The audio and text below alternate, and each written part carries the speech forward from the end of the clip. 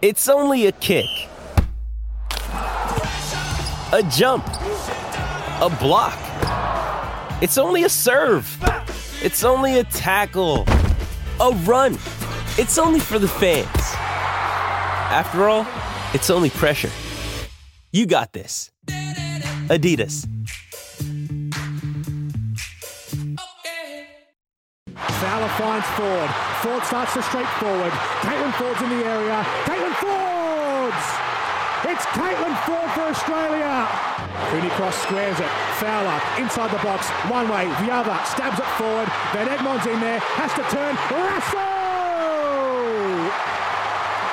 Hayley Lasso doubles the lead for Australia. How good was that? Welcome back to the Toolkit Depot studio. Don't forget to shop winter at TKD, and don't forget the Matildas. They'll be playing in Brisbane on Saturday. They will play the winner of the round of 16 game between France and Morocco. And I think Jenna McCormick's going to be calling that game tonight. She's on the line. I wonder if she has any voice left after that effort by the Matildas last night. Jenna, welcome. Thank you. No, the voice is... The voice is okay, actually. A little rusty. How did you watch the game, Jenna, last night?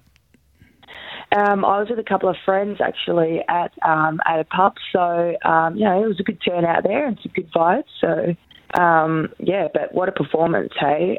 Through to the quarterfinals, equaling our best record, a performance at a World Cup. We really showed that we were a team that sort of deserves to be going deep into the tournament.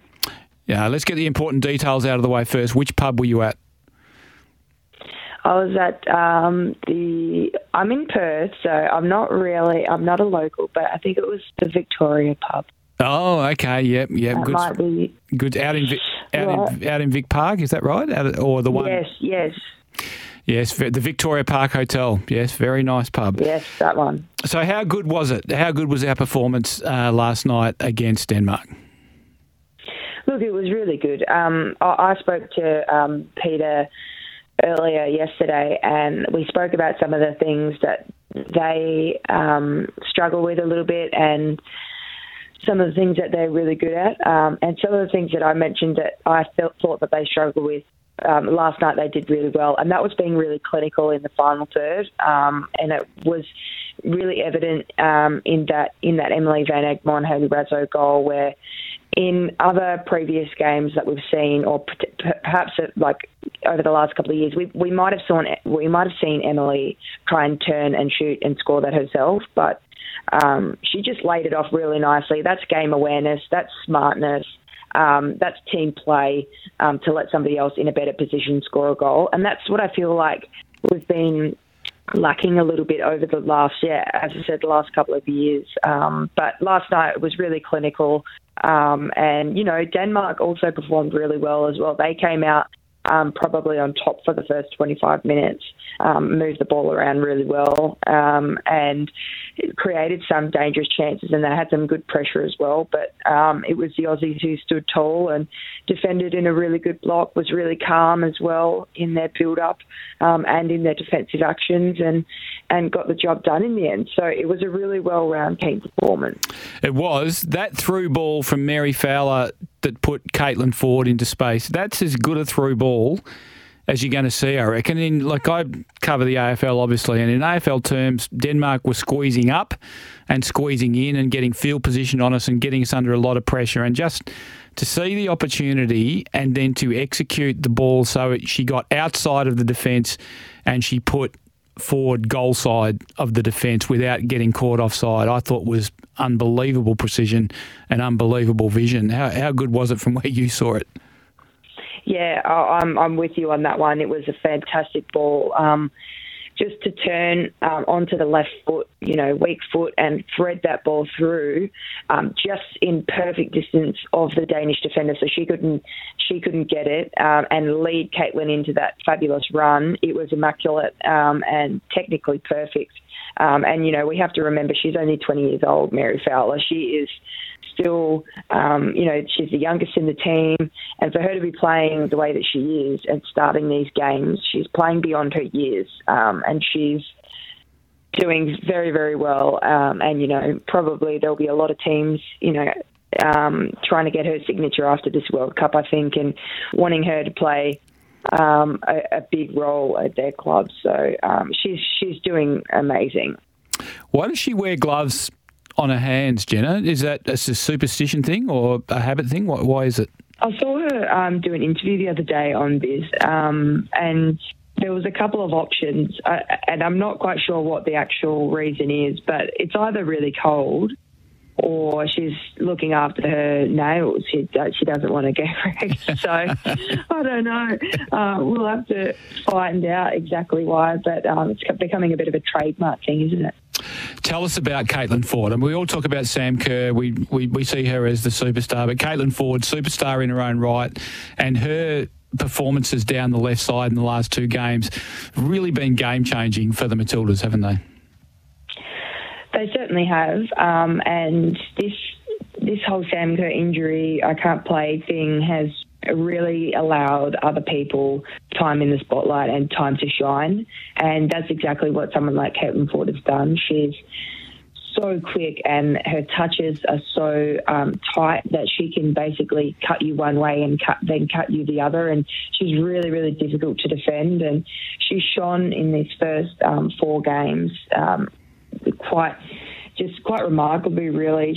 She's been playing really well for Arsenal, but she's also, I feel like at times she's struggled to take that club form into national team form, and she certainly had no issues with that this time around, and she's been playing really strong, confident football, as you mentioned there on the left-hand side, and rightly and deservedly got that goal, that initial goal last night. And just to hear the crowd roar when she scored that goal and get into it, it must have just been an unforgettable feeling to score that first goal in this really important game. And, yeah, she deserves it because she's been playing really well. Were you worried by the start? Denmark were very aggressive and assertive at the start. They did get field position on the Matildas, and it looked like the Matildas on occasions in the first 20 minutes panicked a little bit and were just trying to sort of hold on and hold them out. Did it concern you? Look, it did. They came out, as mentioned, they came out really attacking. They didn't want to allow any time for our defenders on the ball and pressed us really high. And that was a moment where I thought, this could be an interesting game, because if one of those pressured moments from Denmark turned into a goal, we could have been talking about a different result, because that first goal in the first 15 minutes can really change a game. And that's what they wanted. That's what their game plan was, to go out there and score early and score first. But it was a really good response from the Matildas and from the likes of Alana Kennedy, Claire Hunt and Mackenzie Arnold, just in that sort of central defensive area. Just everything that they did was really calm on the ball. If they couldn't go forward, they turned back and tried to keep it.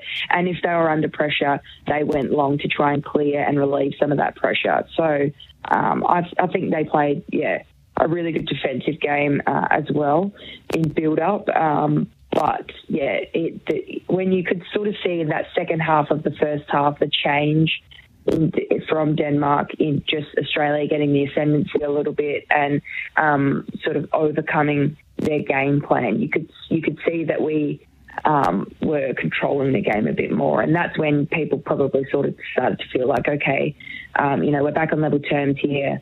And we're doing really well, and a goal's going to come soon. Yeah, it was kind of like the change in mentality, wasn't it? The first 20 minutes was Matilda's defending, Denmark attacking, and then suddenly the ball comes from Fowler to Foord, and then Denmark had to think, if we attack too much, they can do that, and that changed the balance and the way the game was played. Did you see what you needed to see from Sam Kerr when she came on the field, the way she moved? Are you confident that she's able to play a meaningful role in this World Cup?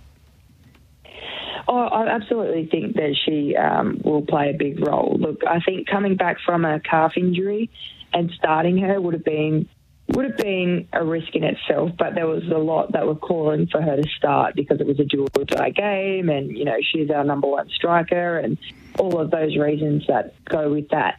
But coming back from an injury, straight into a high-intense, high-pressure game isn't always like a great idea. So I think it was really well managed to bring her on when we were already, 2-0 up, just to get her that feeling, get her sprinting a little bit, get her, up to game tempo, because you just don't get that in training. And although it was 10 minutes, I think that will be sort of enough for her just to get her bearings on the next game and sort of what kind of pressures and movements will come with that. And I think she did well enough in that 10 minutes. It's really hard to get into the game when you're only on there for 10 minutes, and sort of at the end of the game it can be quite difficult for substitutes. But what she would have been focusing on herself was just making those runs, getting in those good positions. Whenever she did touch the ball, she needed to pass, make those passes stick 100%. So those would have been her goals coming on. And, yeah, I think she certainly ticked them. And, now she'll be looking at a potential starting spot. But when we look at the team and how good they've performed over the last 2 games unchanged, what's Tony going to do? Is he going to change it, or is he going to keep it with those girls who have been doing the job first and foremost as essentially a reward of playing really well? I would also think that that's a possibility as well, going in unchanged. Yeah, I would have thought that maybe just leave her on the bench and bring her on earlier and give her more game time might be the way to go, and just gradually ease her into, so that if you do get past the winner of France versus Morocco, you can then start her in the semi-final. That to me would be probably the best way to do it, because if you look at the weapon that she is, you can almost maximise the effect of that weapon if you bring her on against defenders that are slightly tired, can't you? Absolutely, and yeah, that's probably a good way to think of it, really. And don't forget that these defenders usually in all of these teams have already played 4 full games. Some have played extra time and penalties now in this round of 16. So there's tired legs out there. There's probably some niggles out there. So, you would probably think that coming on in that second half is an advantage to come on against fatigued defenders. But it's also an advantage to have her on from the start and try and score early. So whichever way Tony looks at it, it's going to be a hard decision, I think. England's Lauren James got a red card last night against Nigeria. What does that mean for them and the potential semi-final matchup for Australia? Australia gets past the winner of France versus Morocco. Yeah, it was seemed like a bit of a brain fade, a bit of a silly moment from her, to be honest. She knew exactly what she was doing. She knows that there's VAR and cameras watching every move. So I was a little disappointed to see that, because she's been amazing for England and has scored some great goals against China in the group stage. So they'll really feel that loss, I think, of Lauren James. And that means she's suspended for at least 1 game. And potentially, upon review, further games, depending on how sort of big FIFA thinks the decision is, and that it should be banned for more games. But look, I think if we beat France or Morocco, yes, then we will come up against England. So it will be a tough game. But really, I think the thing we need to talk about is the France or Morocco game, and we'll find out their opponents tonight. And that's a huge hurdle that they have to get over before they even think about coming up against England. So it's going to be a very interesting final 8. And further on in this competition, and I've been loving every minute of this tournament here down under and across in New Zealand. It's been fabulous. You're calling the game tonight, I believe, Morocco and France? Yes, calling it tonight. Who do you think wins that, Jenna? Look, I think France, you have to say, will probably win this game. However, Morocco's been one of the best teams that I've seen come in this year. And they have a lot of strength in their defence, and they play the ball around really, really nicely. And France have been pretty inconsistent this tournament. So that's their Achilles heel. They haven't found their consistency yet in this tournament. And I think a team with absolutely nothing to lose, complete underdogs in this game, never been to the round of 16 knockouts, they will come into this game, obviously, with a different mindset, with a nothing-to-lose mindset.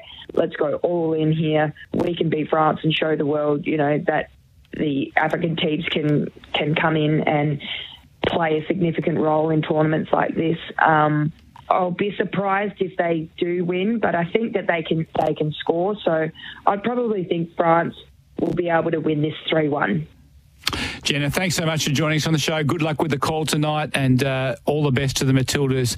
Certainly, they've got the attention of Australia. The nation is behind them, and hopefully there's 3 more games to come yet. Thanks for joining us. Thanks for having me. Go the Matildas. Jenna McCormick, what do you think? You can have your say on the Temper at Bedshed text line on 0487 736 736. You can call us on the open line on 13 12 55. We'll be back after the break.